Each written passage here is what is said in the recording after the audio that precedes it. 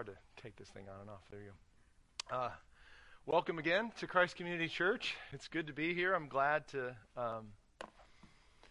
get to share a little bit with you this morning. My name is Sam Kennedy. As David said, I'm the campus minister for RUF, the Reformed University Fellowship at UNCW, which is the college ministry of the Presbyterian Church in America denomination. So I work as a campus minister, almost as like a one-third chaplain, one-third evangelist, one-third guidance counselor, I think, to college students. And this semester, in our RUF large group meetings and in our small groups, we've been going through the Sermon on the Mount in Matthew 5 through 7. And in 13 weeks, we've gone through the entire Sermon on the Mount. And it's been amazing to see how this passage of Scripture has been so relevant to what is going on in our lives, and just has been really convicting for me and for our students and challenging. So I hope it is the same for you. This morning we're dealing with a small little section of the Sermon on the Mount in Matthew chapter 5, just verses 13 through 16. It's on the Pew Bibles. It's page 810. And just to orient you, this section of the Sermon on the Mount comes right after the Beatitudes. And the Beatitudes are kind of where Jesus describes the character of a Christian. The attitudes and the attributes that a citizen of the kingdom of heaven has in the world. You know, they're poor in spirit. They're hungry and thirsty for righteousness. They have this peacemaking spirit. They're meek. And then Jesus moves in this kind of hinge section right here from the character of a Christian to the function of a Christian in the world. You know, when you take these people who are living and displaying the character qualities in the Beatitudes, and you put them into a world that doesn't agree with them, that doesn't understand them, that's maybe even opposed to them, how are they going to function? What's going to happen? And so we'll start in verse 13 here of Matthew chapter 5. Jesus looks out at his congregation and he says this: "You are the salt of the earth. But if salt has lost its taste, how shall its saltiness be restored?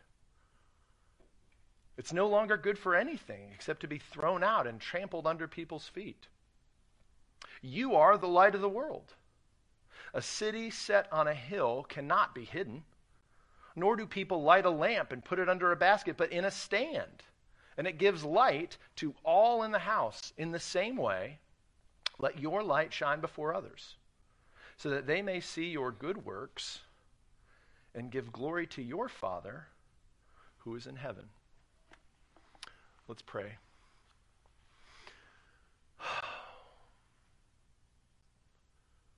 Heavenly Father, this is your word that you have given to us. Your words are trustworthy and true. Lord, the grass withers, the flower fades. All powers and principalities of this world will fall away and crumble to the dust, but in the end, your word will stand. Indeed, Lord, you say that even the smallest letter of your law will not fall away, but will be fulfilled and will remain until the very end of time. Lord Jesus, would you speak to us today? Would you call and convict and comfort according to whatever our needs are, according to your gracious law that you have given us? We ask in your mighty name, Lord Jesus. Amen. So this morning, Jesus is talking to us about what our posture should be to the world around us. Even more so, I think,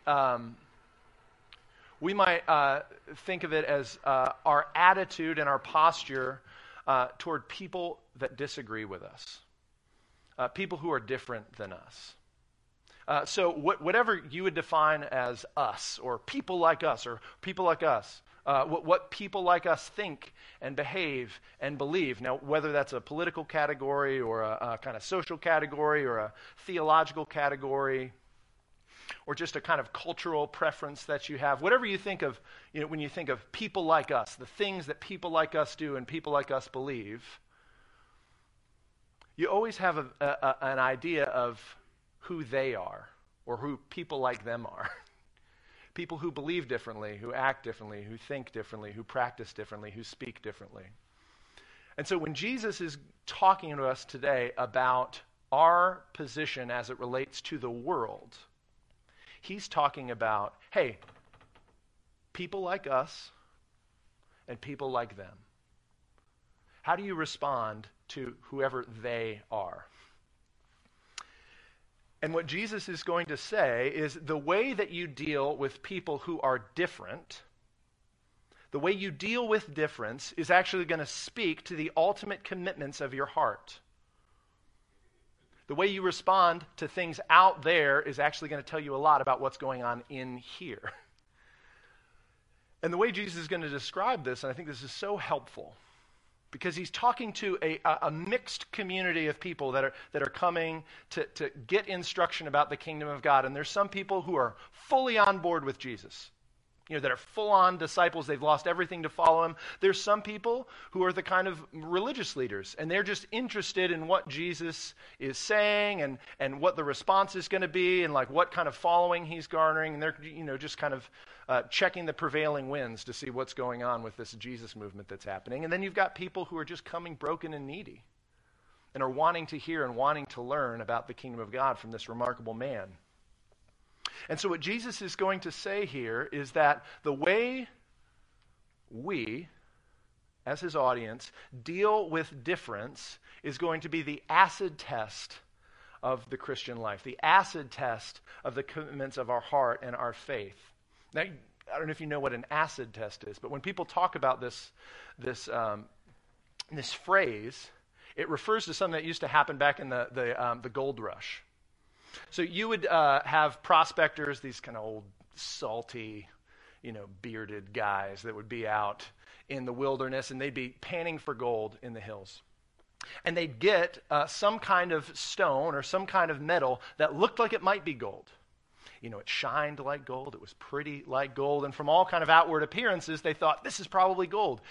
I hope it's the real thing. I hope it's really this valuable, precious metal. And the way they would find out the preciousness and the reality of this substance is that they would take acid and pour it on it. And a less precious substance, a fool's gold, or some other lesser substance, would react to the acid. So it would have some kind of chemical reaction with the acid, and the reaction would tell you that it wasn't really the genuine article.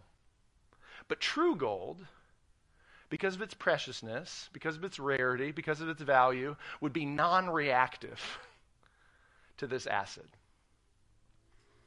And I think in the same way, Jesus is saying that true followers, people whose hearts are set on Zion, people who are following after Jesus as his Lord and as their Lord and King, they will be free not to react to people who are different than them, but actually to respond to those who are different than them. Now, there's a big difference here. Psychologists talk about the difference between reactiveness and responsiveness. Reactiveness is when you get into a situation, you get into a conversation with someone, and like the hairs on the back of your neck start to stick up. And you don't really get to think, right? You just get to respond. So whatever it is, if it's like I'm going to respond with anger, I'm going to respond with fear, I'm going to respond by kind of controlling, that's reactiveness. Someone shoots at you, you shoot right back. But responsiveness is when you have the ability to kind of gather yourself and engage in a productive and a fruitful way.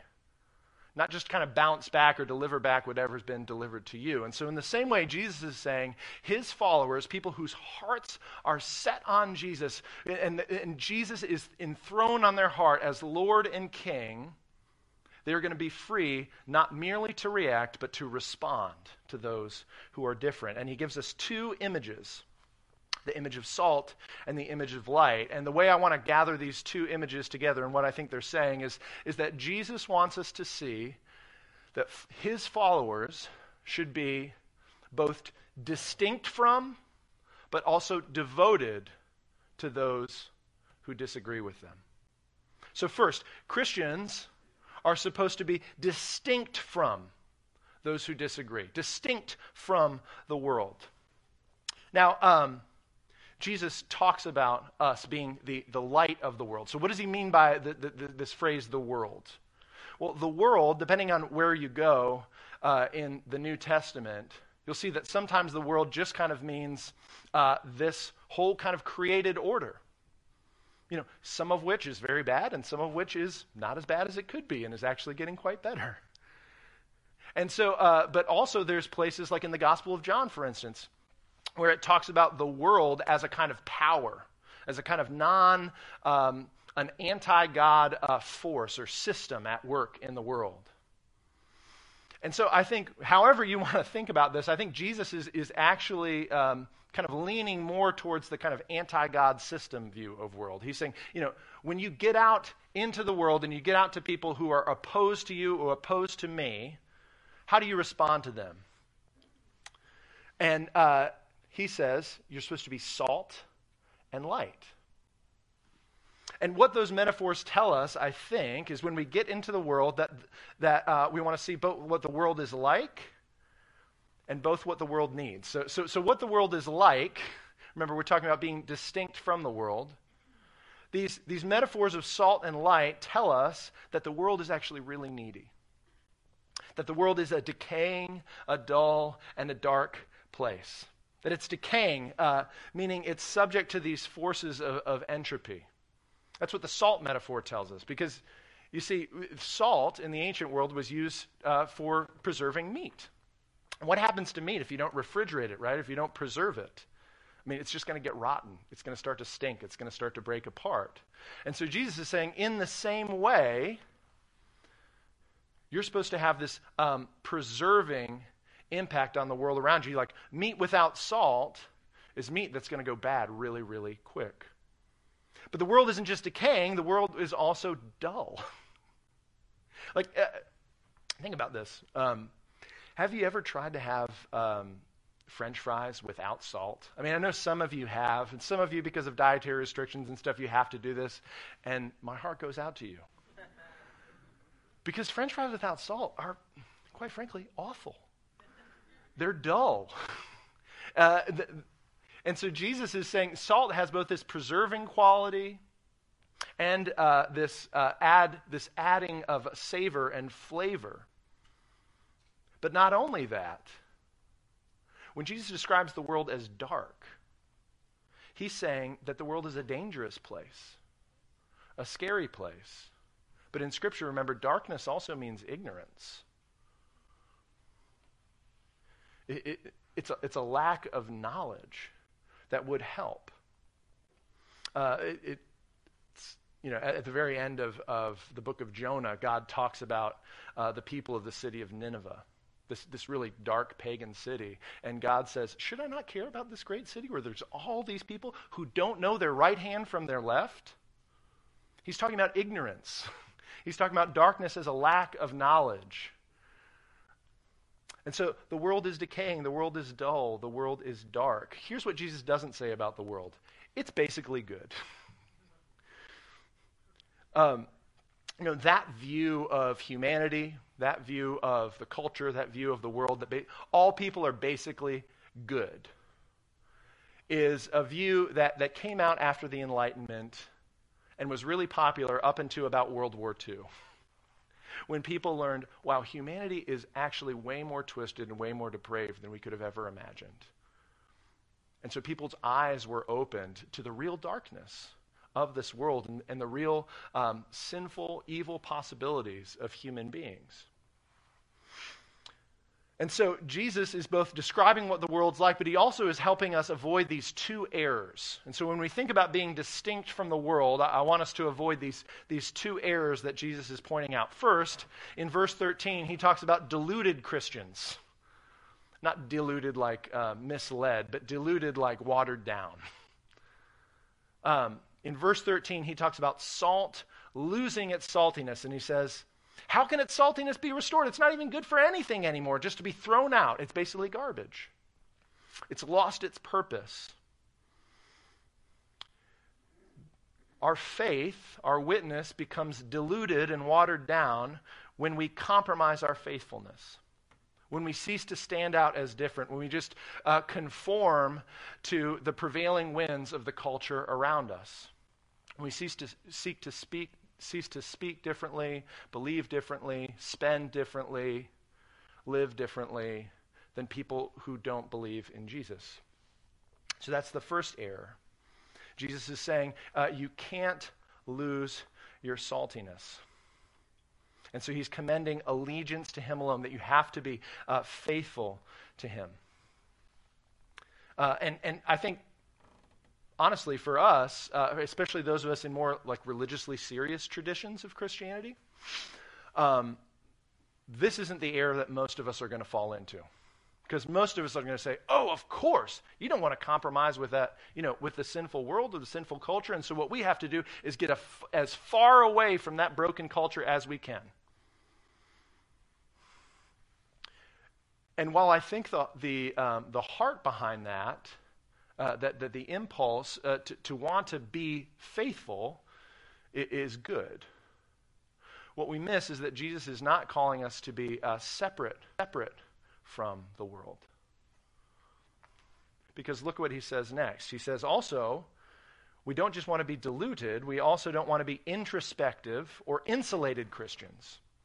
And the way that Jesus describes this error is in verse 14 and 15, where he talks about a light that shines, but no one gets to see it. It's a light that gets put under a bowl. And so it doesn't actually get to spread out and do anything. It just only does good, and it only shines light to those who are under the bowl. And what Jesus is saying is, hey, listen, we cannot compromise on our presence in the world. We can't just be faithful but invisible. Christian people were designed to be attracted to and attractive to those around us. Now, the thing that makes us attractive, and I think this is so beautiful, is it's nothing in us. It's Christ in us. Because the word that Jesus used for lamp here is a lamp. It's almost like a lantern. And so the idea is that we're just the container, and then the light gets placed in us. So Christians shine light into the world like lamps, not like the sun. Or to maybe use a more consistent metaphor, we're like the moon, not the sun. Because the moon doesn't shine, right? But what does the moon do? How do we get to see the moon? We only see the moon because it's reflecting the light from the sun. And so in the same way, the light of a Christian, the difference of a Christian in the world, we're different in that we're reflecting something distinctive into the world. It's the aroma and the savor of Jesus Christ. And when we reflect this into the world, it draws people in the same way that Jesus drew people in. All kinds of people, needy people, broken people, sinful people, but it also repels others. And it tends to repel the same kind of people that Jesus repelled. Those who wanted to use him for their own purposes. Those who wanted him to justify them on the basis of their works. And so in the same way, Christians are called to be in the world as Jesus was in the world, and we're supposed to have this attractive quality. And in the same way that Jesus did, again, we're supposed to move into the world. Attractive to those who are in the dark. Because, let's say you have, a light off in a closet, so the closet is full of darkness, and then the main room is full of light. When you open the closet door, what happens? Does the darkness move out into the well-lit room? No. The light shines into the darkness, and the darkness does not overcome the light. So in the same way, when we move out into the world, our distinctiveness must not be translated into a separateness. The light must move into the darkness. It cannot help but move into the darkness. And so I think the application for us here is, I think, if we want to be distinctive, in the way Jesus is calling us to be distinctive, if we want to be responsive and not merely reactive, we need to ask the question, where is the fear? Where's the anger? When we think about the state of society, when we think about the state of other people, when we think about the state of non-believers, where do you find yourself just getting angry, getting frustrated? And that may be a clue that something has captured your heart other than the love of Jesus. That something has grabbed a hold of your affections and your priorities. And in that moment, something else is bigger than the Lord and his rule and his reign and his control over everything, and even his control over your life and the safety of your family and the safety of your loved ones and his stewardship over all things in heaven and on earth. This is what Peter says when he's writing to a group of Christians who are facing persecutions. He says, "Do not fear what they fear. Be distinct. But in your hearts, set apart Christ as Lord." So, when you fear, when you feel persuaded to fall into worldly patterns of fear, fearing what people fear, whether it's on the right or the left, those are both worldly forms of fear. And Jesus is saying, don't conform to the world. Be distinct from the world. But it's not enough just to be distinct from the world. Christians are also called to be devoted to the world. Now, what I mean by this, of course, is not that Christians are called to be devoted to in the sense of like serving and worshiping and becoming subject to the power of the non-Christian world, right? But instead, what I mean when I say that Christians are called to be devoted to the world is that they're supposed to be committed to it, committed to its care, committed to its health. Because you see, the culture isn't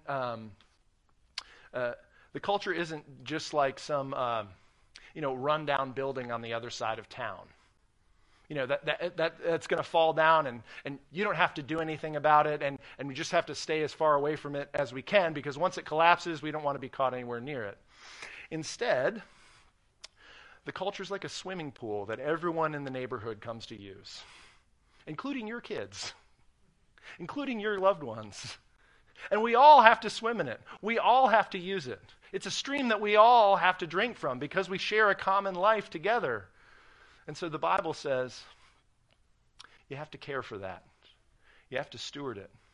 You have to leave it better than you found it. And the way that Jesus describes this is, again, through these two metaphors of salt and light. But I just want to focus on the light one really quick for time's sake. When you go into a museum and you see a well-lit painting, a painting, that is, so beautiful and so remarkable, and the curator of the museum has taken the time to light it in just the right way, what do you say? You don't stand before this masterpiece and go, wow, what incredible lighting. Instead, you say, wow, what an incredible painting. Because our function in the world is to expend ourselves, to take the posture, I would say, of servants. Just like the section in Philippians 2 that y'all as a church are memorizing says, that Jesus took the posture, the very form of a servant in the world, that he came to stoop and to serve, to expend himself for the good of those who disagreed with him, even those who would put him to death. And so when we expend ourselves, when we go to serve the world, we actually start to reveal a whole new order of life. And we demonstrate the reality of the kingdom of God, because they go, where is this light coming from? Well, the light comes from our difference. The light comes from our connection to and our fear of Jesus Christ as Lord, not from our fear of man. I think this is one of the more incredible quotes I've read this year. This writer said that we often fail to see the connection between the word gospel and the concept of the kingdom of God. And mostly it's because when we use the Greek word Christ instead of the Jewish word Messiah, which is, it means basically the same thing, people tend to think of Jesus Christ as just, Jesus' first name, Christ, his last name. But actually, what to the original audience, it meant Jesus the King, Jesus the Messiah, or Jesus, the King who was promised to Israel. Jesus, the King who was promised and who is going to come and sit and rule and reign on the throne of God, who is making all things new. Jesus, the ruler of a whole new order of life, who has delivered me so I can be a part of it. Delivered us so that we can be devoted to serving others in the world. The only way that we can do this, the only way we can be devoted to those who don't agree with us, is if in our hearts we are actually devoted not just to serving others, but to serving Christ.